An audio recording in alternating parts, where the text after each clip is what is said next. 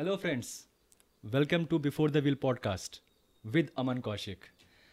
So, in this podcast, basically, we will try to have interesting people who have interesting stuff to tell. So, I thought, why not start the first podcast, the first episode of this podcast with the hot and burning topic AI or artificial intelligence. So, we have Ranga here with us who has 15 years of experience. So, Ranga, welcome to the show. Yeah, thanks, Aman, and very happy to be here for your first podcast. I hope the audience enjoys our conversation. Yeah. And just to give you a bit of color on my background so that your audience understands from what perspective I am talking. So I have around 15 years of experience, as you mentioned, and most of this is in the data side, building data warehouses, data lakes, clouds, data science, machine learning. So these are the fundamental technologies on which I have predominantly worked over last 15 years. So what it has given me is a very inside view of what it all means. Okay, right? Because see, when you are practicing technology, it is very easy to confuse between a forest and the tree. Correct. So you may look at the trees without realizing the forest. So what the last 15 years has helped me to realize is to get a strategic view of what this artificial intelligence technology or data technologies in general can do. And I think this is something that your audience might find useful to understand. Sure, sure. Yeah. So my first question, like, I think there are a lot of misconceptions regarding AI. What does it really mean? So for a layman like me, it just means a mean to create robots. But I don't know if this is the right definition for it. So if I ask you how you can explain this AI for a layman, for a normal regular guy like me, so how will you explain this term in a very simple language, very simple terms? So what is an AI? Yeah. So I think most of the people have watched a Terminator movie. Yeah, And I'm sure. most of the people, when they talk about AI, they are talking about iRobot, or Correct. they are thinking about the Terminator, which is going to come and terminate all of us, right? So that is not the, say, sort of the mature way of thinking about AI. Of course, you have some amount of truth in what the Hollywood movies show. But I think AI is very fundamental, and one should spend some time to understand what is the strategic significance of AI to as individuals, as to countries, as to organizations, and to the world at large. Okay. Right. So before say sort of defining artificial intelligence, I want to just say sort of define what is a technology in general, right? Okay. In simple terms, so that Yeah. when we discuss AI as a technology, we understand what we are actually talking. Yeah. Right. So if you look at the evolution of human beings on this planet, typically you can see that it is in three phases, right? Initially, we had the agricultural revolution, where we used agriculture as a technology to sort of get ourselves rid of hunger. Right. Agriculture solved our major problem of food production, and this gave us plenty of time. This extra time that we had resulted in industrial revolution. Correct. So in industrial revolution, basically we harnessed the technology of electricity, the technology of steam, the technology of coal, and we fundamentally gained a lot of potential in terms of say muscle power, right? If Right. you say sort of look at a car, what it does, it adds speed to your legs, right? Right. That is how you can think about a car. If you look at a water pump, it lifts water which your muscles cannot lift to that an altitude. So the third revolution that we are looking at today is artificial intelligence. The agricultural revolution gave us food security. The industrial revolution made our life very comfortable. You have air conditioners, refrigerators, combustion engines which help you to travel in ships and planes and the rest of the stuff. And artificial intelligence is going to take our life to the next level in terms of giving us cognitive capability. All the technologies that we have invented till now extended the muscle power of a human being, right? They Right. did not do anything to the brain power, Yeah. say, as such. So what artificial intelligence is going to do is to increase our cognitive capabilities. It is going to extend our brain in a very literal sense, right? Otherwise, because if you look at last say 100,000 years, the human brain more or less has remained the same. The size of the human brain, the size of our head, which sort of hosts our brain, Right. has remained more or less same. The artificial intelligence is a group of technologies, a gamut collection of technologies, which is going to drive our cognitive abilities to the next level, right? Right. So think AI, when you think, don't think AI something as very, very exoteric and then something which is very, very sort of technological. Think AI as next generation of industrial revolution, right? So we went from agriculture to industrial revolution, and now we are going towards what is known as a cognitive revolution. Okay. So this is at a very general level what you can think as AI. High level. But now let us drill down and look at the two words, what is artificial and what is intelligence, right? Because that would give you a very clear understanding of what we are talking. So let us take the word intelligence first. Okay. So how do you define the word intelligence? What is intelligence? So if you look at a very simple level, most elemental level, intelligence can be defined as the ability to solve problems. Right. Okay? Right.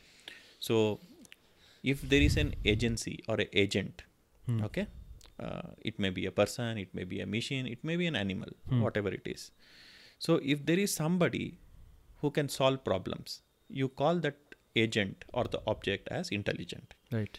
Like for example, if you have a person who seems to solve all mathematical problems, so you call that person as a intelligent person, right? Now, if you look at a computer can do a lot of complicated calculations. So you call computer as an intelligent machine. Right. So if you have a dog which can carry newspaper, you will say that dog is an intelligent dog compared to the other dogs which cannot carry newspaper, right? Right. So the word intelligent means ability to solve problems. And it is morally neutral. Means there is no question of good or bad intelligence. Intelligence is just the ability to solve problem. Oh. Whether it is doing good or doing bad is in the hands of the person who is using that intelligence. Right. That makes sense. So some of the problems in AI we are talking are again to deal with how countries or people or organizations are planning to use AI. So AI itself is neither good or bad, because the I part of AI is the ability to solve problems. Now come to the second word, artificial. What do you mean by artificial? See, all the intelligence that we know of currently comes from a biological base, right? When you look at a intelligent, say, monkey or a dog or a human being, the intelligence is coming out of a brain which is based on biology. Right. And if you look at brain, it is a device of evolution. What brain we have today has come from single cell organization, right? Earlier we had amoeba, then it became multicellular. So whenever we call something as intelligent, it is coming from a biological platform. It comes from a biological base. But today when we say artificial intelligence, we are able to create intelligence which is non-biological, right? So you are able to create intelligence using silicon, using carbon, or any other substrate. So the word artificial intelligence literally means a agency or a device or a machine or an object which can solve problems, but whose intelligence is not coming from biological evolution. Okay. Whose intelligence is actually man-made, created out of a new substrate which we earlier didn't know of. Okay. So in summary, what is that we are speaking about? In summary, what we are speaking about is the world has a lot of complicated problems. It can be curing cancer, it can be detecting fraud, it can be space travel. So we have a lot of complicated problems. And we need to solve these complicated problems using intelligence. Right. Earlier, all these complicated problems we solved using human intelligence, right? We say Einstein is intelligent, Newton is intelligent, Galileo is intelligent, Gary Kasparov is intelligent. But today we are going to the next level, where we are going to augment our cognitive capabilities, our intelligence using artificial agencies. This is what is called as machine intelligence or artificial intelligence. So if you use an intelligent machine to solve the big problems of the world, that is where the word artificial intelligence actually comes from. Okay. So Intelligence is the ability to solve problems, and it is artificial because the intelligence is coming from a non-biological base. Right. Okay, Right. that's how you can sort of describe artificial intelligence. Yeah, that's a very nice way to put things, and it's a very clear now what does it mean. So for a guy who is very new to AI, and what we are seeing now is a lot of applications in AI, especially when someone goes to a market or someone do online shopping. For example, I was doing shopping yesterday on my online portal, and so there's a chat box that popped up, and one of the guy pinged me, but there was a small symbol there that showed it is powered by AI. That means that chat box was not actually a human. Basically, AI was driving that entire conversation. And I didn't realize this because I was talking to that guy, thinking that it's a real person. And after 5 minutes, and I saw that symbol, ki powered by AI. I was surprised. That how come I'm talking to a machine and without me even knowing. So if they remove that symbol from that chat logo, that powered by AI, Correct. I will never even realize that it's It's powered a by an machine. AI. Yeah. See, what we have to understand is we had a very broad definition of AI, right? Right. Now we have to understand the different categories of AI. Okay. Okay, because see, the reason is you need to really understand when we say AI at the next level, what does it mean? Right. Because there is no one single AI, there are different types of AI. And what you saw in a chatbot, or what you saw in a spam filter in a email, Right. or if you use a conversational assistant like Siri, Yeah. if you say Siri, play me a song, and based on your mood it plays a song. Yeah. And tomorrow when you have smart homes, smart cities, so it is not one monolithic artificial intelligence we are talking about, right? We are Okay. talking about different levels of artificial intelligence.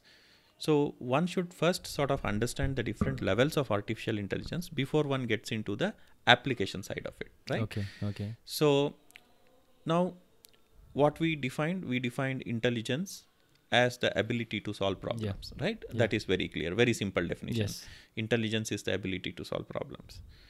Now if you look at intelligence, there are two types of intelligence, right? One, we call it as narrow intelligence, and the other we call it as general intelligence.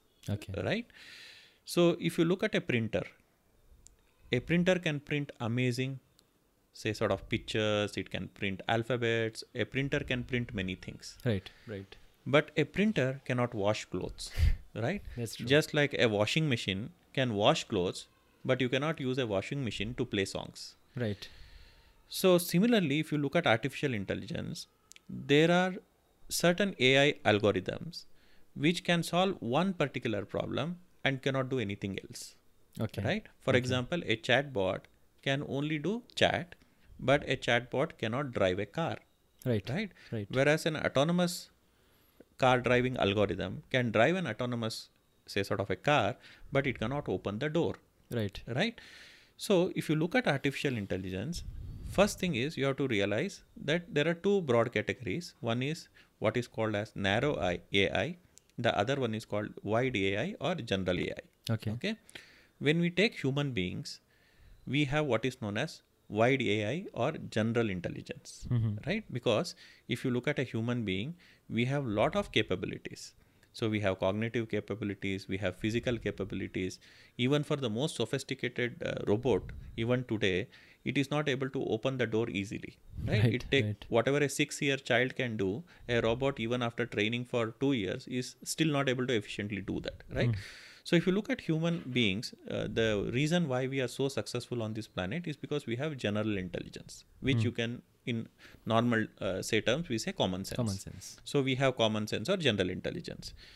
As of today, we have not been able to create an AI system which is having general intelligence, right? What all the AI we are talking about as of today still is what is known as narrow AI. So you have an AI which can chat with you, but you have a different AI which is going to drive the autonomous car.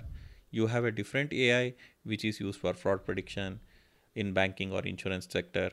Then you have a different AI which is used in manufacturing plants to color doors or to do some quality diagnostics. So narrow AI is an algorithm which actually works in a very limited specific domain. Right. Whereas a wide AI or a general AI is something which can sort of have common sense and it can work on problems across multiple domains. Right. Right. So the one way of looking at AI is narrow AI and wide AI. Okay, one is specific, the other is very general. So human beings depict general AI. Okay, though we don't call it as AI, we call it as say human intelligence, right? Yeah. The other sort of important one is what is known as intelligence and super intelligence. Because what is going to happen is the moment we create general AI or what you call as wide AI, you cannot prevent that AI from becoming smarter than human beings. Okay. So what is going to happen is the moment you invent a AI, which is a general AI, there is nobody preventing it from becoming more smarter and smarter.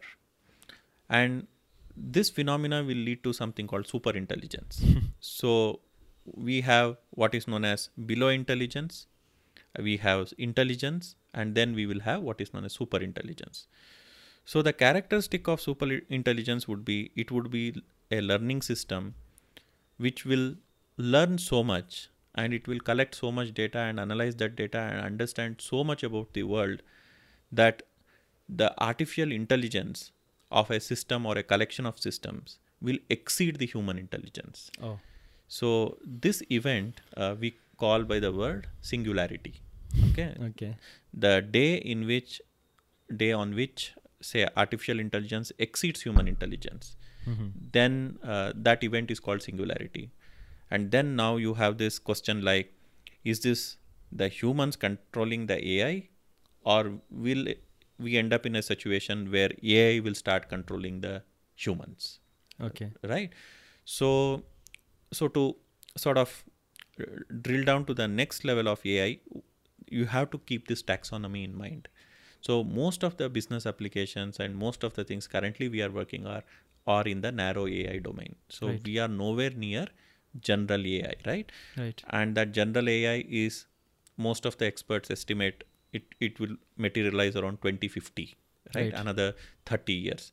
But as of now, what is relevant and what is being done in industry is mostly on specific problem domains where we are applying specific algorithms to solve those specific problems. Right. And the fear is after 2050, when we have achieved the general AI, in another say decade or two, we will reach what is known as super intelligence, and then some of the Terminator movies we have seen, right?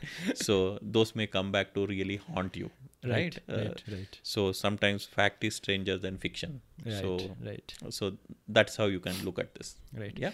Yeah. So on the same note, I remember I had a subject AI during my engineering, and it was like almost like 6-7 years ago. And I remember that the work on AI started long back, like almost like 3-4 decades. And then there was a period of when there was no progress or no news about AI. But now if you see in last couple of years, especially in last 2 years, why there is a sudden spike in the interest of people in AI, and why it was not there say 3 or 4 years back? So why now it is happening suddenly? Yeah. So that's a very good question, and that is not just about AI, that is about any technology. Okay. See, if you read history, you will find that Leonardo da Vinci had written beautiful diagrams of helicopter. Oh. Okay. So Leonardo da Vinci was a versatile genius, right? And one of his passions was drawing, and he was very good in mathematics as well. Right. So if you read his sort of say biography or say books about Leonardo da Vinci, you will find that he had drawn the full sketch of a helicopter, right? But he could not invent the helicopter. Oh. Because imagination is not sufficient or enough for say invention. Right. So beyond imagination, you need capabilities to do an invention, right? So if you look at artificial intelligence, it started somewhere around 1950s. And before 1950s, you could not realistically talk about artificial intelligence because there was no computer. In 50s. Yeah. So artificial intelligence started somewhere around 1955-56 when say sort of 8-10 people assembled in Dartmouth College, and they did the first, say sort of symposium on artificial intelligence, right? So the whole discipline of artificial intelligence is at least 50 years old. But there was one big limitation. The one big limitation that we had was we did not have data. Okay. Right? So it is like you are a very good farmer. You know all the techniques of farming, but unfortunately you don't have soil. Right? So you know everything. You are very passionate about farming, and you know all the latest techniques of farming. Yeah. But you have only one problem. That one problem is you don't have soil. Right. Right? Then how do you do farming? So what do? You caught some pots and you grew some plants in the pots. Right. So the impact of that is very small scale. It is not a model which can be scaled. So you don't have acres of land, you have few pots. So if you look at the artificial intelligence of 50s, 60s, 70s, predominantly they had one fundamental constraint. That constraint was lack of data. Okay. And if you look at Google or most of the Web 2.0 companies and see where do the power of their algorithms come from, where do they pack their punch? Yeah. They pack their punch through data, right?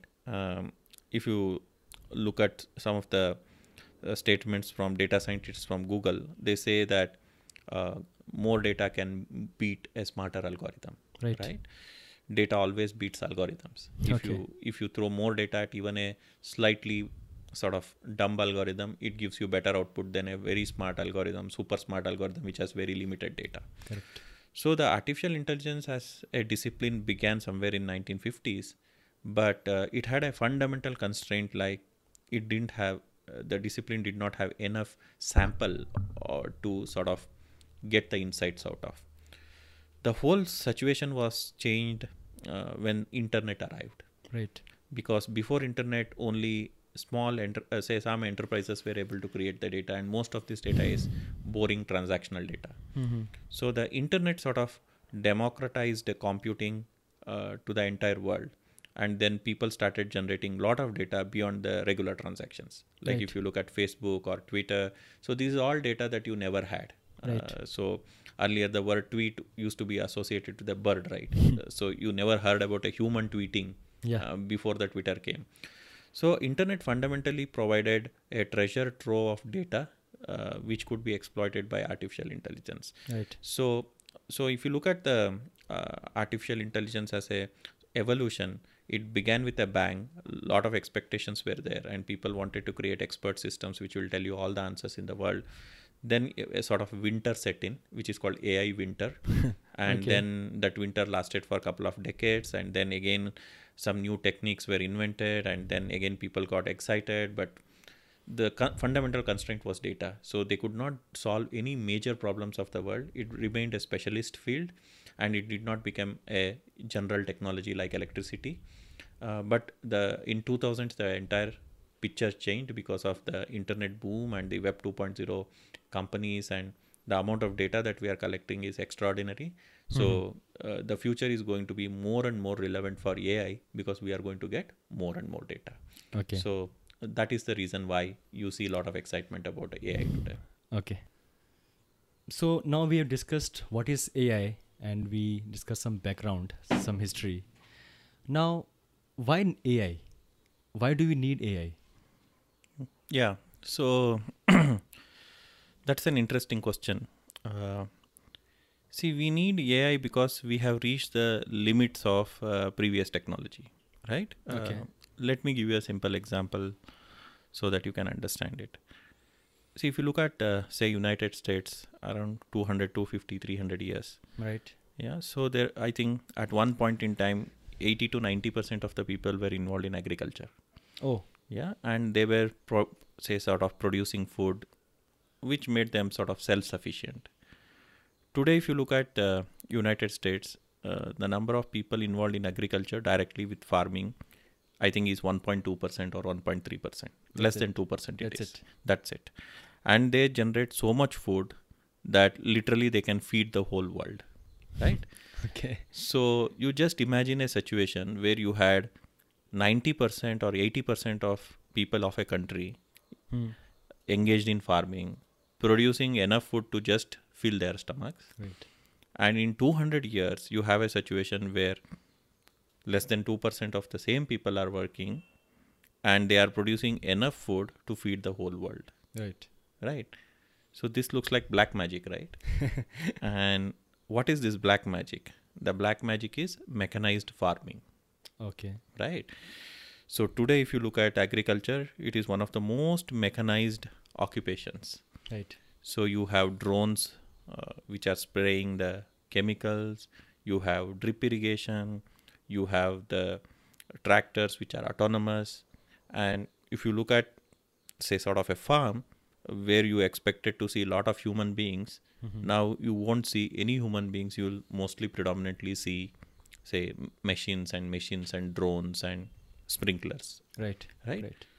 Same thing is happening with mines, right? You have seen the horror stories of people dying in coal mine and people, say, sort of mines collapsing. Right. Right. And today, if you look at mines, most of the mines are becoming digital mines, right? So you have autonomous, say, trucks, and you have the autonomous triggers, autonomous shovels, and say autonomous train tracks. So basically, what happened during the last 100 years is we invented, say, sort of mechanized most of the say occupations that we have, most of the things that we do, and that delivered us one important thing. That important thing is productivity, Okay. right? Yeah. Yeah. So human civilizations progress from one phase to another phase of their life through productivity improvements. Mhm. So if somebody is having a bow and arrow and somebody has a gun, the civilization which has bow and arrow is conquered by the civilization which has gun. Yeah. So productivity is key for evolution of civilization. So what has happened today is now industrial revolution has run out of steam. So just like agriculture revolution ran out of steam and then we had to invent industrial revolution.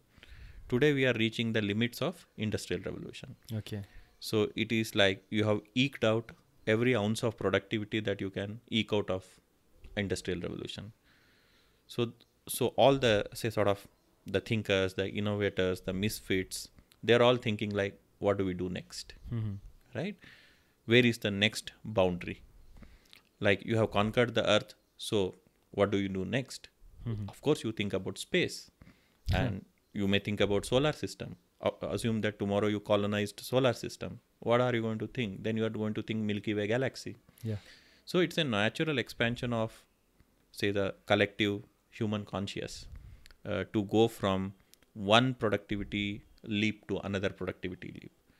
So why we are today so excited about artificial intelligence and why we are talking about artificial intelligence, say, sort of across all industries, across all countries, Yeah. everywhere, everyone, is because we have reached the limits of the previous system, Right. right? The bullock cart cannot go any faster. Okay. Yeah. So if you try to make the bullock cart go faster, the ox will die. So you need to have an internal combustion engine, Yeah. which lifts you out of the constraints of a bullock cart, right? Yeah. So that is why artificial intelligence is sort of, say, become very prevalent. And whatever the raw material that you need for artificial intelligence, which is basically data, is also abundantly available. Yeah. So we have created a sort of, we have a fortuitous situation now where you have data which is available abundantly, and we have reached the limits of our previous system, so we need a new system to take our civilization to the next level. So the combination of these two factors is what is driving, say, so the investments and the innovations on the AI side. Yeah. So there are a lot of benefits of AI, which we have been watching for quite some time now. But an argument can be made that AI is basically what it is doing at a nutshell is that it's trying to reduce the employment. Like to the example of our chatbot. So if AI was not there, there would be a guy speaking behind those chat boxes. Means so now when we say chat box, that means it has basically eliminated the need of a person or the job itself, and we don't need now 100 guys to take 100 calls. You only need one AI system or one AI software to take 100 calls at the same time, and with only one-time investment. So do you think this is the right way or right path for AI to go, where we are already dealing with a lot of unemployment, and where AI is now coming out of nowhere and taking those sectors, like for example chatbox and other things and all? Do we really need AI in those sectors? Of course it is, helping industries to reduce their whatever money they're spending, and they get more profit. Yeah. So see, this is a very complicated question, and so sort of the honest answer is we don't know, right? Because what are we going to face is something which is not only new, but it's very, very different. So if you look at the thinking behind the nature of jobs, the loss of jobs, the future of humans itself, lot of say historians to philosophers to say tech caesars, and so there are a lot of people who have been sort of discussing, thinking, ruminating on this particular question, and the answer is little complex and it's quite multidimensional. Okay. So let me go, see, the only way to understand present is to look at history, because we don't have any other frame of reference, right? So look at what has happened in history when technology has disrupted countries and economies and the world at large. So take the same example of agriculture we were talking about. So you had 80% of the people doing agriculture, and then you had all these technologies which came into say agriculture, which mechanized agriculture. So where did those people go? On top of that, the population also increased a lot in the last 200 years if you look at the human population. So there was an increase in population and a lot of people were coming out of agriculture. So where did all these people go?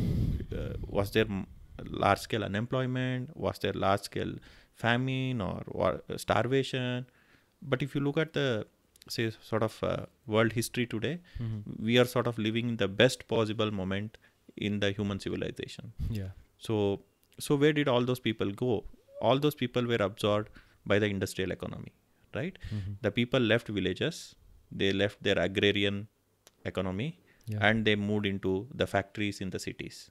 So you see a mass movement of people from villages all over the world into the cities, and also people living their agrarian things, type of lifestyle, and becoming blue collar workers. And then later in the last 50-60 years becoming white collar workers, right? What you call as knowledge workers. So the jobs which were lost in agriculture were sort of taken over, replaced by factory workers in industrial economies, whether it is Russia, whether it is Germany, United States, which sort of industrialized very quickly, or those jobs were taken in also the service sector where you have the white collar workers. But one important thing that has sort of happened in this say transition was the amount of time, right? We moved from agriculture to sort of industrial revolution or services over a course of around 200 years. So you did not expect a farmer to become a programmer within his lifetime, right? You did not somebody who were digging some holes and after 3 months he became a Java developer, right? So we did not have this type of say breakneck speed. So the transition from an agrarian economy to an industrial economy to a knowledge economy, as Peter Drucker called, or services economy, happened through a series of small transitions over multiple generations. But what seems to be happening today is the speed of change has picked up significantly. So what used to happen in decades seems to be happening in years, and what seems to be happening years seems to be happening in months or weeks. So the world has become volatile, uncertain, complex, and ambiguous, causally ambiguous. So people are suffering from what you call as FUD, fear, uncertainty, and doubt. So if you look at AI, the three main problems that we see is nobody knows where we are going to be in another 50 years, right? So it is not easy to plan because we don't know in 50 years what is going to happen. Yeah.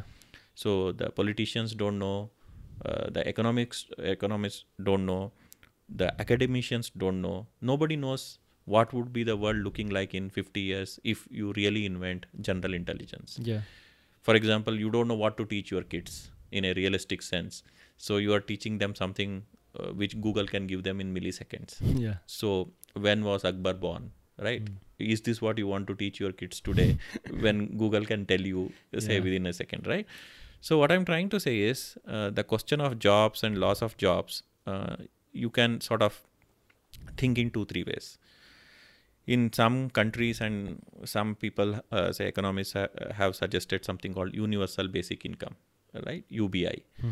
So irrespective of whether you are working or not, if you are a citizen of a country, Get some the government will give you some minimum basic income so that you can have a minimum standard of living, right?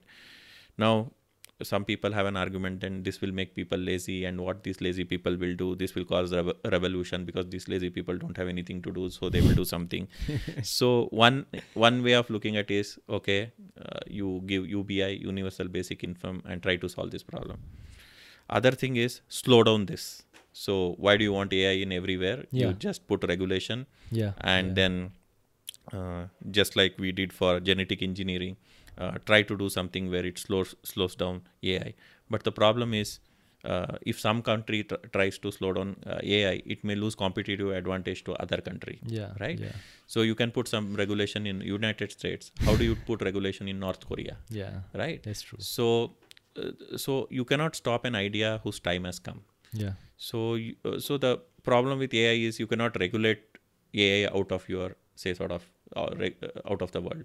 Yeah. So this is a quite complicated problem, and the biggest problem seems to be human beings cannot learn things very quickly. Yeah. It's very difficult for somebody to learn artificial intelligence if he's, say, for example, doing some work in a factory. It is, you can say, you can motivate and you can have a lot of reskill programs. Yeah. But how many people can you convert from, say, from factory floor to becoming a data scientist? It's hardly negligible.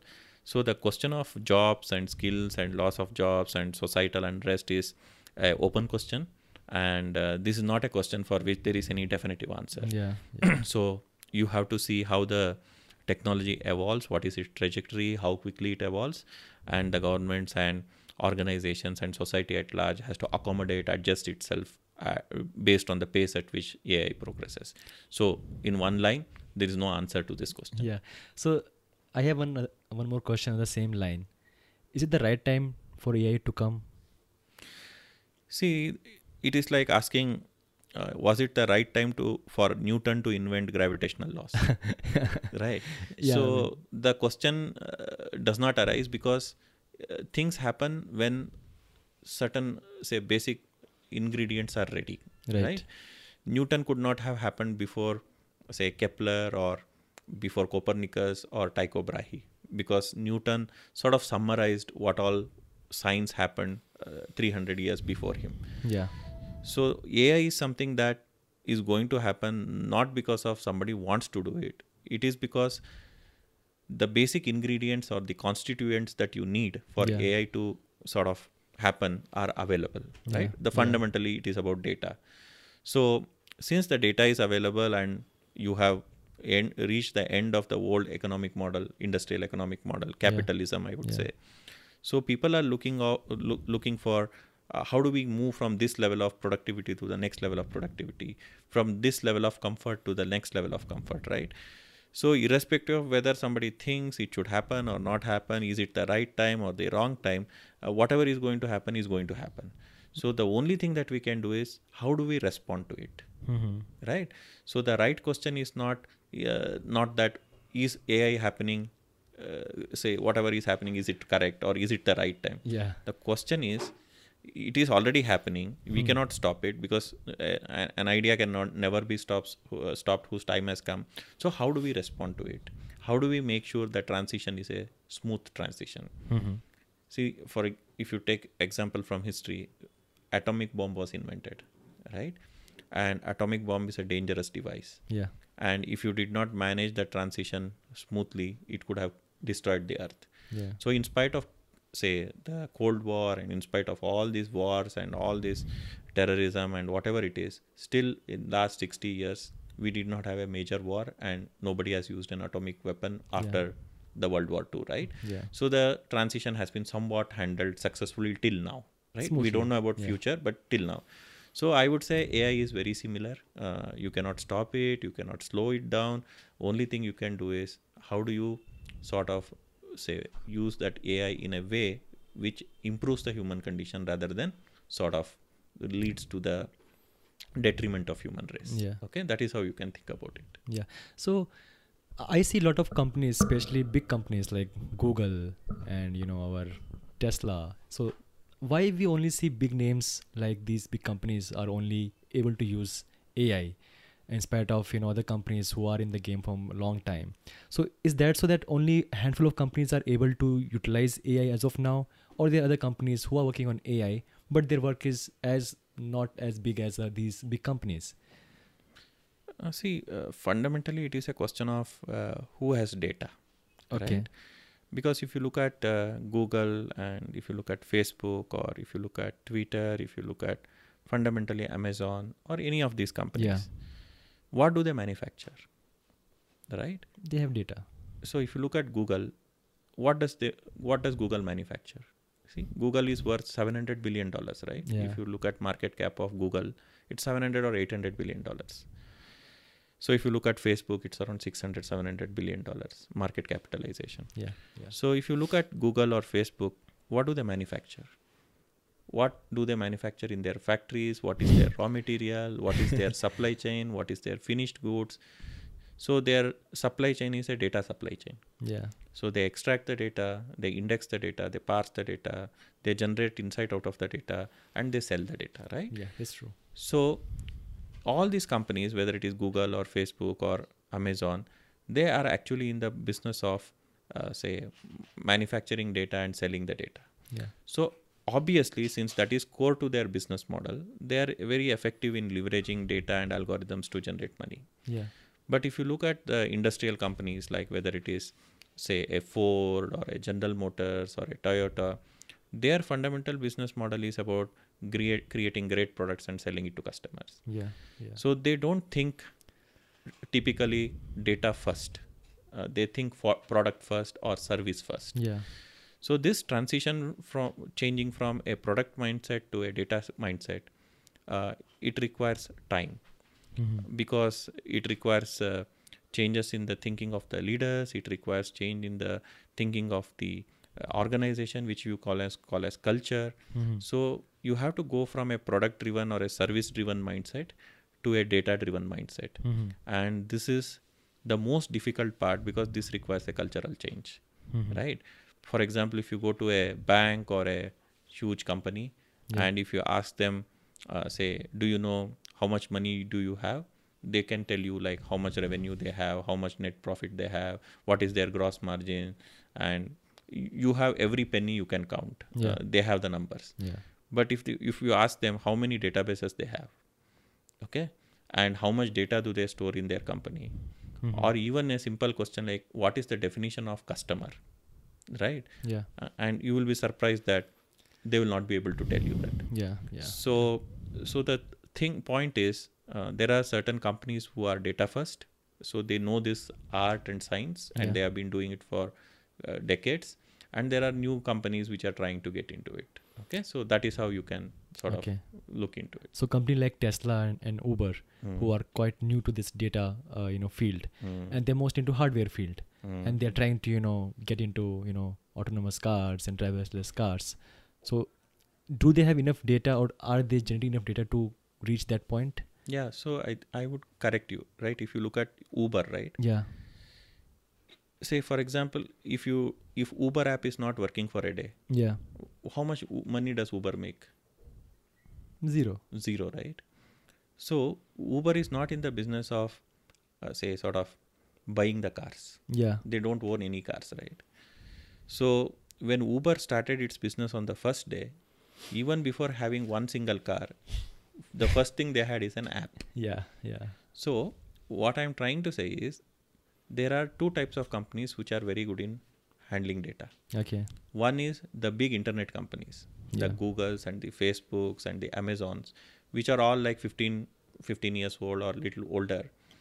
And these guys have been doing this for a very long time, so they are masters in this game. Yeah. They know the art and science of artificial intelligence. Yeah. And then you have people like Airbnb, you have companies like Uber, Yeah. whose fundamental business model is based on data. Yeah. So from day one, they need to know how to handle data, whether it is PayPal, whether it is Uber or Ola.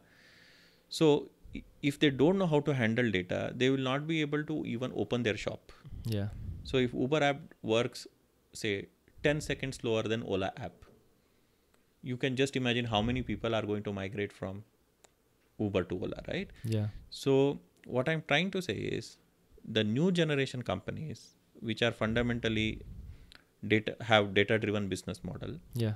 and then you have digital old generation companies like the Facebook and Google, who have been doing this for around say 15-20 years now. Yeah. So these are the companies who really understand the art and science of artificial intelligence, and they harness it for economic value. Yeah. Whereas all the other say sort of enterprises which were focused on product and services, Yeah. they are trying to say sort of get onto this bandwagon. They are understanding the value of data, but it will take, as usual, some time for any new technology to be rightly understood Yeah. and properly applied. Okay. So that is why you see this disparity between the companies. Yeah. So we discussed what is AI and why is AI. How exactly we work on AI, or how exactly we, make AI? What are the core technologies, or what are the stuff we use to produce an AI? So, see, before I sort of directly answer that question, like what technologies that we use. Yeah. So basically, from a technology point of view, you use statistics, you use machine learning, and you use things like, say, optimization theory. So before I sort of describe at a high level what do they mean, there are few very basic concepts one needs to understand, right? Okay. So let me come back to the definition of intelligence, right? Yeah. So we defined, say, intelligence as the ability to solve problems. Yeah.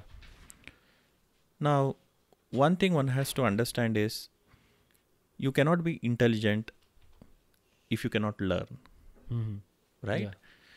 Say, assume that, say, if you look at tribes which lived in forest, Yeah. how did they select their kings?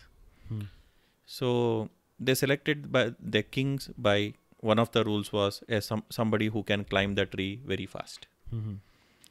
Today, how do you select a CEO? Right?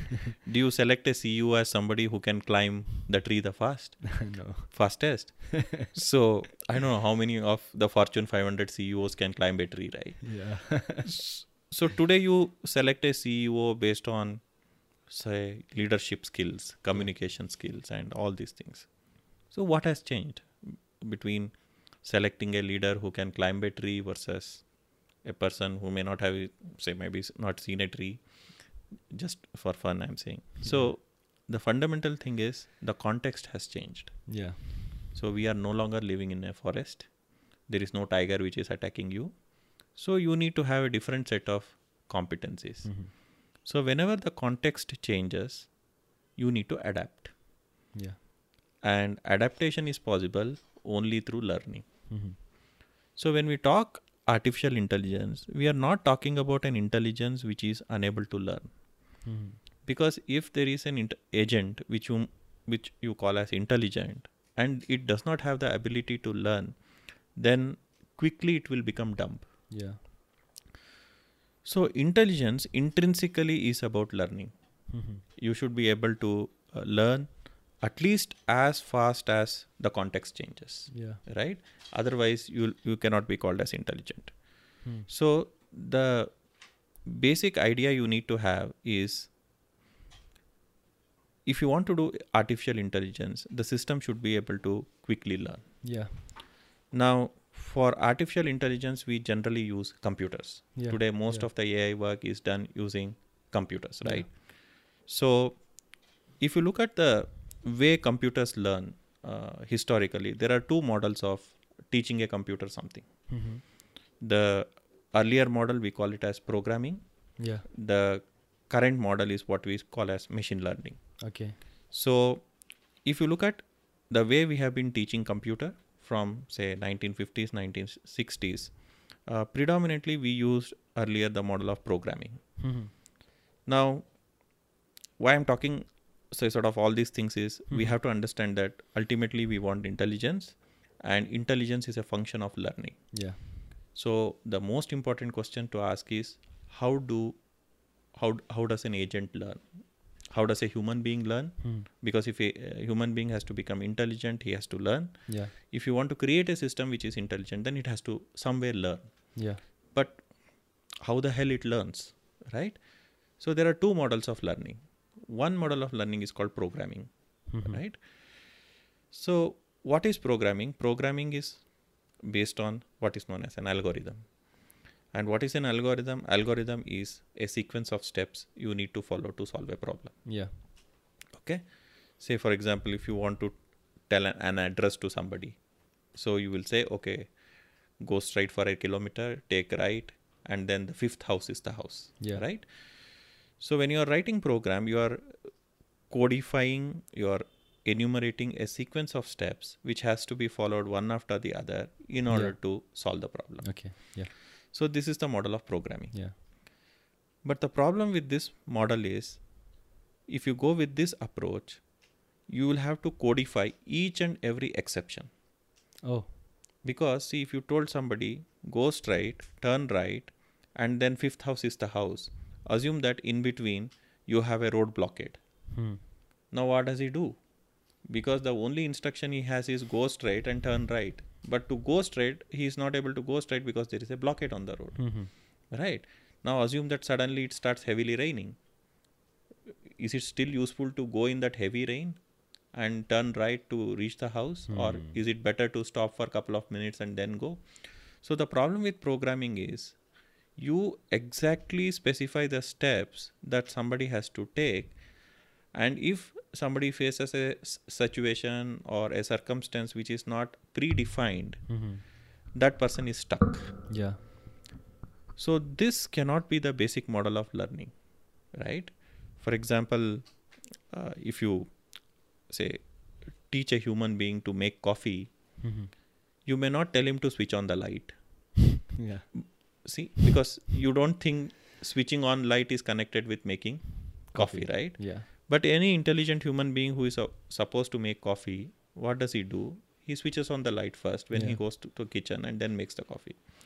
So learning is not just a sequence of steps. Learning also involves adapting to the context. Yeah. Therefore, it is very difficult to teach computers by telling them the exact steps that they need to follow to solve a problem. Yeah. The better approach is to show them all the different scenarios that happen in any particular context, and then allow the computer to build the rules automatically. Okay. And this paradigm is what is called as machine learning. Yeah. Right? So the earlier, if you look at the history of artificial intelligence, earlier what did we try to do was we tried to create systems where we wanted to say sort of code that universal logic of all possible combinations. Yeah. Either we were not able to code everything or we did not know enough. So basically those systems turned out to be very difficult and they did not deliver the value that we were expecting. Yeah. Basically they did not develop common sense. But recently we have understood that since we have this data explosion, we have all the different scenarios that a computer can see and the computer can itself learn things. Yeah. So instead of going from say sort of coding a program and feeding the data, now what we are doing is we are feeding the data and the computer itself codes the program. Okay. So the earlier model is you write the program and provide the inputs. Yeah. Now you are saying I will provide the inputs, dear computer, you write the program. Okay. And since the amount of data is only going to increase, Yeah. you will be able to provide more and more inputs and the computer will be able to automatically say build its rules. So that is not what is happening in autonomous driving. Yeah. Yeah. You are not sitting and writing every rule like Yeah. if you see a shadow, then go 3 centimeters to the left. You cannot do that. Yeah. So the first basic concept, say sort of the listeners have to understand is the concept of learning, and we have moved from programming to machine learning. Yeah. Now, if you look at from a conceptual point of view, without discussing the tools like Hadoop or any of the say data science tools like TensorFlow or all these things, if you look at a conceptual level, there are 3 basic fundamental technologies for artificial intelligence in my view, right? One is called statistics. Okay, so statistics is one set of problems which you can solve using statistical methods, whether it is Bayesian statistics or non-Bayesian statistics. These are the problem statements which fit to a particular distribution in the world. Like for example, you have very popular distribution called normal distribution. Many phenomena like IQ of people in a country, weight of people in a class, height of giraffes in a say forest, all this obey normal distribution. So using statistics, it is possible to learn many things where the process fits a particular distribution. So one approach of AI is to use statistics-based techniques and tools and technologies to teach computer things. Okay. The other approach which is becoming extremely popular due to the availability of data is machine learning. So in machine learning, you use a set of algorithms which learn from data and they build their own rules. Right? Okay. And those, there we may not understand the underlying process, like what type of distribution is generating the data, we may not understand. We just look at the data and whatever rules we can extract from the data, even if we don't understand why those data is generated in such a way, we still go ahead with it. Right? Like recommendation engine. Yeah. So it just looks at what all books you bought earlier and then it recommends you something. It may not understand that you are an Asian male and you are a Hindi speaking guy. It may not know anything about you. It just say sort of loosely to say works on correlation. This happened, so this should happen. The other branch of AI is to deal with unstructured problems. Like for example, you want to optimize logistic routes for a company which is supplying goods to thousands of stores in India. Like Patanjali wants to optimize its truck routes to save on fuel. So these don't typically fit into a statistical problem or a machine learning problem. This fits into a category called optimization problems. Right? Okay. So if you look at from a practical industry, say application point of view, and of course we are talking about narrow AI. We are not talking about general AI here because we are still very far away from that. So if you look at from a narrow AI point of view, given a problem, you can solve it using a statistical approach. If certain assumptions are satisfied, you can solve using machine learning approach if you have enough data. And then there are certain problems which are fuzzy in nature, which are like not easily say sort of fit into a particular model where you need to define a custom mathematical model. Those are called say linear algebra or mathematical optimization type of problems. So basically these are the 3 different say fields of mathematics or computer science that we use to typically solve an industry problem in AI. Of course we are, as again I'm saying, it is narrow AI. We are not talking general artificial intelligence here. Yeah. So you mentioned that the role of mathematics, the role of stats, and role of programming. So is AI sit somewhere in the intersection of all these 3 things? Your machine learning, your programming, and your maths and your statistics. So does it is a combination of all 3 things, or can be achieved by either of 2? Artificial intelligence is by definition a synthesis of many disciplines. Okay. Because it uses lot of theory from maths and stats. It uses a lot of techniques and algorithms from computer science. Okay. And it also uses a lot of stuff from software engineering. Okay. Right? Because ultimately you are creating these systems by coding in some programming language. Right? Yeah. So if you look at artificial intelligence as such, At first level, it is definitely a good mixture of mathematics, Yeah. applied statistics, and say software engineering or computer science. So definitely it is involved with these three. But the thing is, artificial intelligence is used in real life. So it's not a theoretical discipline. Yeah, correct. So you also have to worry about things like ethics. You have to worry about things like economics. You have to worry about things like psychology. You have to even worry about philosophy. Yeah. For example, assume that you are a Tesla engineer or a Google engineer who is trying to build an autonomous car. And your autonomous car is driving on a highway and suddenly the brakes failed. Okay, there is a mechanical failure. Yeah. The brakes failed. Yeah. Now, if the autonomous car turns to the left, it falls into a valley or a ditch Yeah. and it will kill you. But if the autonomous car continues to move forward and hits another vehicle, there is a 60% probability that you will survive because the airbags will open. Correct. And there is a good possibility that, say, 4 people in that car will die. Okay. So now, if you are a Google engineer or a Tesla engineer or some engineer who is coding this algorithm, because now the autonomous car has to be told, right, whether to turn left and kill the driver, Yeah. or continue forward and kill, say, maybe 4 people. So what would you code now? Right? It's a moral issue. It's a ethical issue, right? It's a ethical moral issue. And you have to decide on this. Yeah. So you cannot say that I will not code anything. Because the car has to take some action, right? Yeah. Either it has to turn left or it has to go straight. Yeah. So you have to write a if logic in your program to say that, okay, in this situation turn left, in this situation go straight. Yeah. Yeah. So when you look at AI is such a fundamental technology. You cannot say separate it from any major discipline of humanities or sciences. It is like asking what are the uses of electricity, right? Okay. Or asking what is the use of oxygen. See, it is so fundamental to life that you will not be able to separate it out. Yeah. So when I look at artificial intelligence at a first level, if you look at like concentric circles, at a first level, it touches mathematics, it touches statistics, it touches computer science, it touches software engineering, core skills. Yeah. This is required for somebody who wants to build a career in AI. Yeah. But at a more general level, if you want to know how to make money from AI, you need to know behavioral economics. Okay, that is how you make money from AI. And if you want to apply AI in real life, you need to know aware of the ethical and moral implications of using AI, right?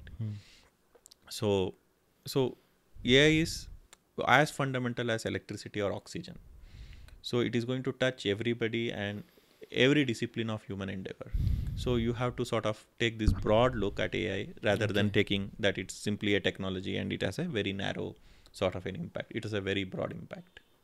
That means company who are building, some project or product on AI, they have to have at least a group of people who are a mix of a guy who is a mathematician, a guy who is into stats, a guy who is a coder or a programmer. Is that so? Do we have a team of people from different background to make a product, AI product? This is the right way to do that? Yeah, I think this is not a question in future. This is what is already happening. Okay. Right.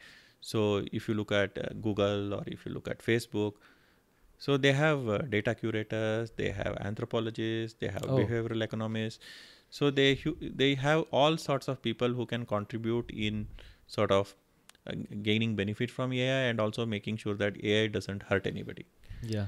See, the thing is, when a particular technology is so prevalent and so powerful, sometimes you don't notice it. It is like generally you are not aware of your nose. Only when there is some problem with your nose or there is a damage, you start realizing that you have a nose, right? Yeah. A good nose is something which you don't notice. Yeah. Yeah. Similarly, the problem with AI is we are already using AI for last 10-15 years very widely. So we don't understand that we are using it. Yeah. Like, for example, if you go to Google search or if you go to Facebook, you are thinking that if you go to Google search and you want to know about something, you want to know about Trump or you want to know about some say some politician, or you want to know about a particular event. Mm-hmm. So you type that text in the search box and you click search. Yeah. You are thinking that you are reading the news. Yeah. You are not actually reading the news, because you are reading what Google thinks it is news, Oh. right? Because when you typically search for something on Google, do you go to the 150th page in the search? No, never. You just search in the first page, the top 3 or top 4 links, Yeah. right? Yeah.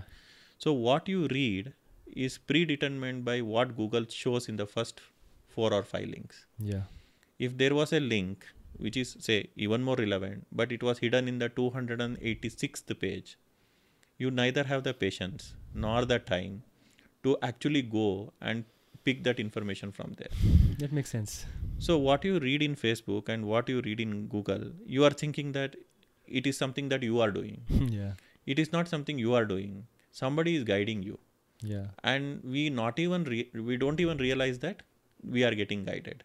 So most of what we call as news today is what has been pre-selected by the search engine. Oh. So what you see in LinkedIn as the latest happening thing is what has been pre-selected by some engine somewhere running in LinkedIn. So the point what I'm trying to make is, so all these things whatever we discussed are already happening. Only thing is it is not evenly spread. Yeah. So it is spread in different proportions across different companies, but subconsciously, without realizing, we are using all these things. And if you go to Google or Facebook or Twitter, you are already been fed with some fabricated content which has already passed through a machine learning algorithm, right? So that is what is happening. So can you just give a few more examples of the field where AI is, being used, but we are, sort of not aware of that? Just like I never knew, even when we do search in Google, there is a machine learning engine behind it. I used to think we're just firing a query, a SQL query, and we are getting the result. Maybe a very high profile or high, high quality of SQL query is very fast. But now you're saying, no, it is based on machine learning and AI. Can you just tell example of few more fields where AI is being used, but we normally don't, pay attention or don't normally or aware of that AI is being used there? See, it is very difficult to give an example where AI is not being used. Okay. I would rather say like that. For example, if you go to an airport, right? In most of the European countries and many of, even in India, I think in near future, and if you go to, say, US, so there is automatic face recognition systems. Yeah. So you don't have to stand in a queue and for you to get recognized. So for certain visa categories and for certain type of people, you can simply walk through the gates and you can say go out of the airport. So automatic face recognition is used almost everywhere, right? If you go to London, you will not be able to cross a street without 5 cameras taking your picture and then analyzing whether you are a threat or a normal human being, right?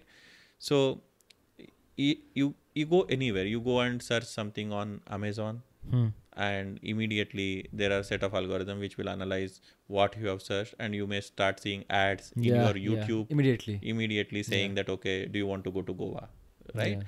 So what I'm trying to say is the whole AI thing is become like an ambient. It's everywhere and it is ambient. It is there in the air. So there are hundreds and hundreds of examples, whether when you swipe your debit card, when you go out to have lunch, the cameras that are taking your photo. If you go to an airport, you are getting photographed and automatically you can clear the lane. So if you go to a retail store, people are trying to send you coupons based on what they think you will buy. And if you are calling a cab, the cab is giving you the rate based on your propensity to pay. So when you're taking an insurance, they check when you are going to die, and based on that your premium is given. So it's very difficult to find an area where AI is not being used. And very soon we are going to have Siri in our house, we will have Alexa in our homes, we will have Echo in our homes, and our homes are going to become smart. The fridge is going to understand how much milk you drink. The air conditioner is going to understand when you go to sleep, and the thermostat will tell Google or whoever it is when you are at home and when you are not at home. So basically, it's very difficult to find an area where AI is not applied. Even in agriculture, AI is there.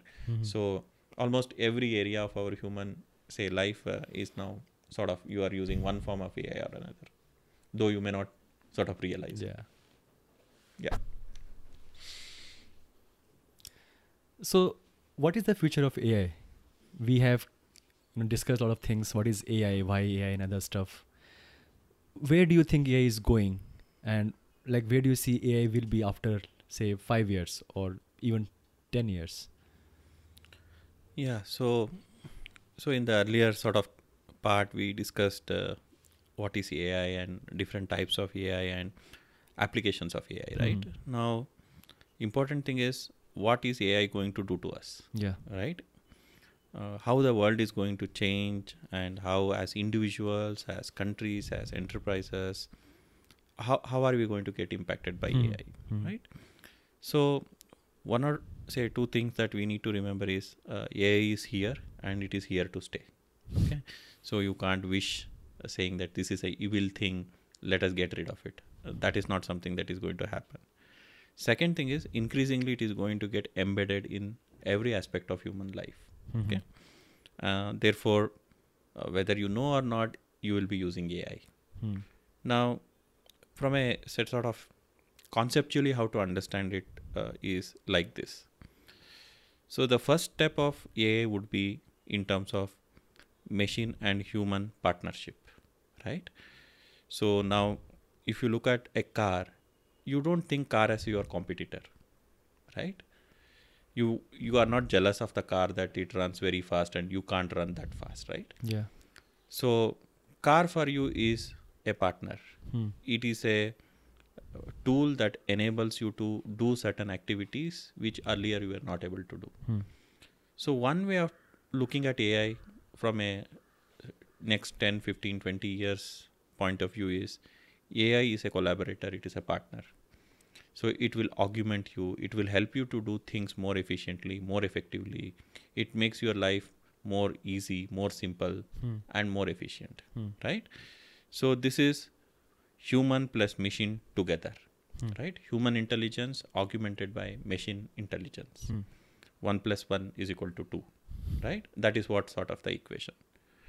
So as long as we are looking at narrow AI, this is quite simple and there is no complication. Hmm. So you have, say, an algorithm which when you are, say, swiping your debit card, if it is a fraudulent transaction, it stops it. Yeah. It's good for you. Yeah. When you are using your email, the spam filter filters out all the spams. Hmm. It's good for you. Hmm. It helps to save your time by not going through the useless Yeah. emails, right? You have an autonomous car which applies brake much in advance compared to a human being and stops an accident, Yeah. right? So if you look at individual narrow domains where AI can help, I don't see much problem in terms of what AI will do to us. Yeah. It may kill certain jobs in certain sectors, but overall, we are comfortable. Okay. The problem comes when you go beyond the narrow AI, right? That is where the things become very tricky. Yeah. So by 2050, most practitioners of AI academics are predicting that by 2050, you will have an AI which is generally intelligent. Hmm. So when you have this general intelligence, the point is it can learn more and more. Hmm. So if you look at the chess match between Gary Kasparov and Deep Blue, Yeah. so they had to code a lot of stuff inside Deep Blue, the rules and etc., and finally it defeated Gary Kasparov. Now there is no grandmaster versus a computer chess game because now there is no way a human can win the Beat. chess game now, Yeah. right? A chess app on your iPhone can defeat maybe a grandmaster, right? That problem is lost forever. We cannot reclaim that. Okay. But if you look at the latest AlphaGo game that we had recently, which is maybe a millions of times more complicated than chess. So there the system, the AlphaGo system, defeated the human player by playing millions of matches against itself. So if a generally intelligent system is born, that generally intelligent system will very quickly become super intelligent by doing experiments, by playing with itself or doing certain scenarios with itself. So a generally intelligent system automatically becomes super intelligent. And you have to understand that in case of human beings, at least as of now, even if you have a super intelligent person, one day he will die, Yeah. because we are organic living beings. But a super intelligent system will never die, Yeah. because it is mechanical. It is not based on an organic substrate. So Yeah. the end life of that machine is how long you are servicing it. It will be that. Yeah. Second thing is, when you are a human being, you cannot get the dump of the brain of another human being. Yeah. You can get some answers, you can do a discussion like this, but you will not be able to copy the content of my brain Yeah. into your brain as of now. Yeah. But in case of a artificial intelligence system, the systems can pool their information, because it is just bits of information, right? It's ones and zeros at the end of the day. Yeah. So an artificial intelligence system has two major advantages compared to a human being. It never dies, and it can pool the collective intelligence of all the different machines. So if you really create such a system, and it is in control of few people, Mhm. because you will not have an AI which everybody has, right? Yeah, So yeah. you will have a very narrow set of people who control it. Then it can become really a big problem. Yeah. And we don't know how this system will work, whether this will happen, what will be the implication. But if you look at future of AI in that sense, the immediate next 20 years, we will get more and more benefits from AI, because narrow intelligence which going to make our life more simple, more easy. But once we reach artificial general intelligence, like by 2050, what shape our humanity will take and how these machines will actually impact human civilization, Mhm. it's very difficult to say. And if you look at people like Bill Gates or Elon Musk, Stephen Hawking, they are all worried about, Yeah. is this AI is our last invention? Yeah. Because once we invent an artificial general intelligence, is it that we have invented the final invention of humankind, and then we have invented our own masters, Yeah. and instead of technology being a slave to humanity, technology becomes the master of humanity? But I think that day is still very far off, and we have enough time to think about what you should be doing. But as of in the limited future, it is, say, sort of augmentation of human intelligence and machine intelligence. And in future, we are looking at a scenario of replacement of human intelligence with machine intelligence. But I think that is some question which we can talk more on another day. Immediate thing is, I think, a lot of benefits. Yeah. When we talk about AI, it has been making life very easier in a lot of ways. Now we can see there's autonomous car coming up very soon. Will it also make us lazy? Of course, you can say ki by default any tech is making us lazy, but especially in terms of AI, which is sort of replicating the intelligence of a human being. So is it okay to say that yes, AI will make us way more lazy than any other tech has done so far? And what we have seen so far is that nobody was able to replicate human intelligence, and there was still room for a lot of role for humans to do. But now when AI is booming at such a fast pace, will it absolutely remove or eliminate the need of human beings to work at all? Yeah, so let us take the question of being lazy first, right? Yeah. So what we don't realize is that today we are already lazy. Yeah. Okay, in most of the developed world, people are working 5 days in a week and complaining that they are overworked, right? So if you look at your grandfather or great grandfather, even if you go to the 18th century London or Germany or any other advanced country, people were regularly working like 10, 12, 15, 16 hours. There was no weekend where you chill after Friday evening, right? So the question of, are we going to be lazy? I think we are already lazy in some sense, right? Yeah. We may not feel it because we are not comparing ourselves with our ancestors. We are comparing ourselves with our neighbor or some other guy who seems to be very lazy. But the point is, we are already lazy, right? Second thing is, what is the problem in being lazy? See, most of the trouble in the world is created by people who want to be busy and who want to make others also busy. So there is no inherent problem in being lazy. Okay. The problem happens is, after being lazy, since you have a lot of time, you want to create trouble for others. Okay? So what I'm trying to come to come to is, what is the purpose of life, right? Is the purpose of life is to work? Is that the purpose of life, that one is born because he wants to work and work and work and work And die. and die? So if you ask anybody what is your purpose of life, he will say to be happy, to relax, to travel. Nobody says the purpose of my life is to work, right? Hardly you find anybody who says like this, right? So the question of artificial intelligence and is it going to make us lazy?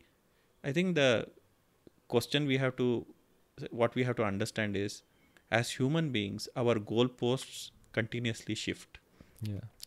When our ancestors were in Africa, in savannah, the whole point was survival, Yeah. right? Anytime a tiger could come and eat you for lunch, or a lion could had a nice dinner, say eating couple of humans, right? So the whole point was just plain survival. Yeah. At that time, they did not think about, say, happiness and enlightenment, because first thing is, a lion is chasing you. You have to make sure that you are surviving for that day. After agricultural revolution, we got a lot of spare time. So we invented song, we invented a lot of other aesthetic things like song, dance, and games and all those things, because we got free time, right? Yeah. After industrial revolution, we invented entertainment, right? Today, people spend more time on entertainment than on work, right? So you're always on your Facebook and Twitter or Netflix. So you spend a lot of time on entertainment, though you don't feel like that, because you want to spend even more time. So the goalpost is continuously getting changed. So the question of whether we will be lazy and all those things is quite correct. But the point is, our goalpost will again change, Yeah. right? Yeah. So instead of a five-day week work, we may have only, say, 2-day work in a week, and then we can use the other time to do some things which we enjoy, like gardening or music or playing games or whatever it is. So I don't think that is the big problem. Only thing we have to make sure is, in many people's mind, working and being useful is taken as synonymous. Yeah. Like if you are not working, then you are thought to be useless. So we need to have this mindset change, that it's good to have a work ethic. That work ethic was very useful during industrial economy, because we don't want lazy people who don't contribute to economy and become burden on the society. But if you have a technology like AI which can do all your mundane work, including the thinking work, then you should start doing something which you really want to do, or which makes you happy.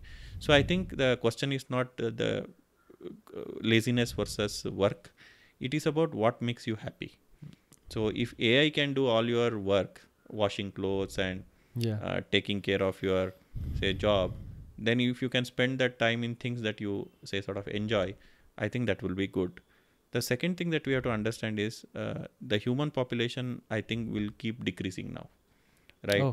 In most of the countries, we are already seeing this trend, right? Most of the advanced countries, the population is reducing. So most of the Europe, and if you look at Japan and even China in near future, you will have lots and lots of old people compared to the young people. They are all graying. The countries are graying. They are having more and more old people. So I think from a human population point of view, other than I think Africa and some parts of Asia, more or less the population has sort of stabilized, and it is going to subside now.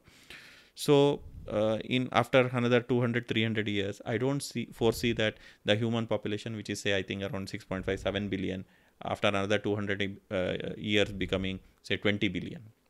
On the contrary, we may set to a stage where we have a sort of a population which is stable, so you don't have to worry about billions of new people who are going to come and ask for job and all those things.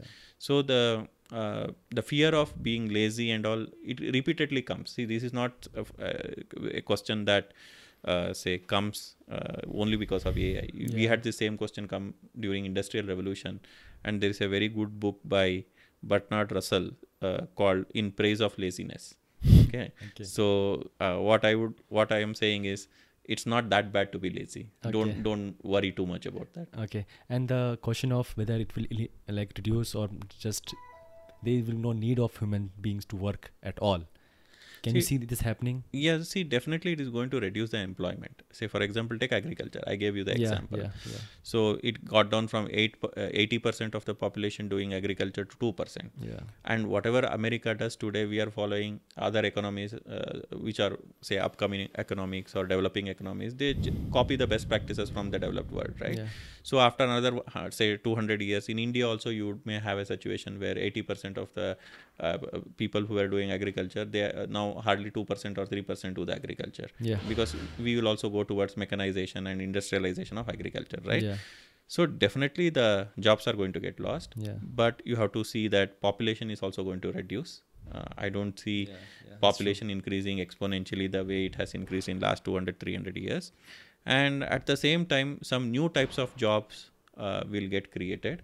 So there will be a loss of jobs, but there may not be a reduction in work, right? Oh. So we should not confuse between work and job, right? Yeah. Job is a specific type of work, right?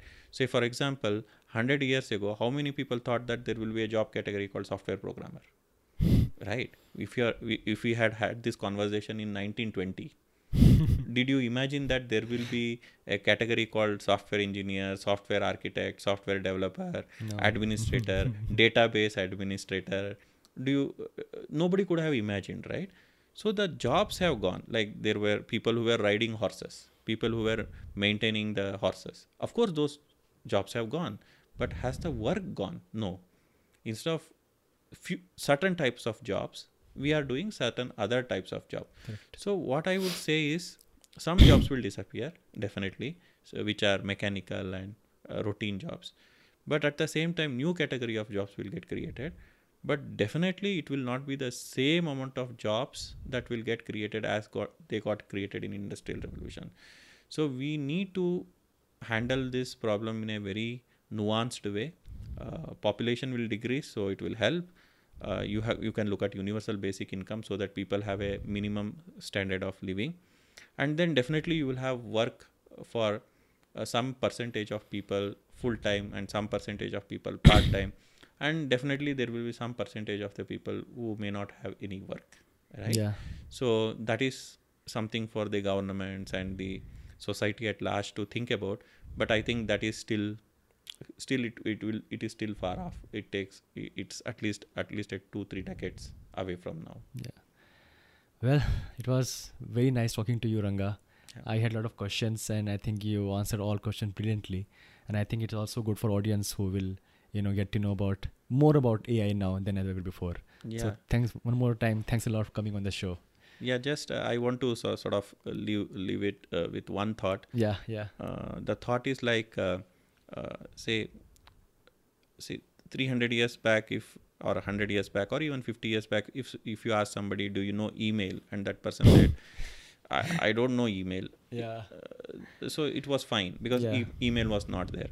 But today, if you meet somebody and you ask him, what is your email ID? And if he says, I don't have an email ID, he would almost look like an illiterate. Yeah.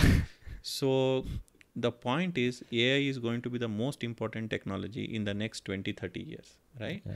And just like somebody has an email ID or phone number, it becomes necessary to understand the basics of AI, whether you are a practitioner of AI or not. So what I would encourage your audience is to build some general intelligence about AI to understand what this technology is, what are its implications, how it is getting used, how they are impacted by it, so that as citizens and say professionals, we get a basic sense of what this technology is about and how it is going to change the world. Okay, so I think I wish all the best for your audience and yourself for the podcast. Thank you, and talk to you again. Yeah, soon. I would love to have you again on the podcast. Yeah. Thank you. Thank you.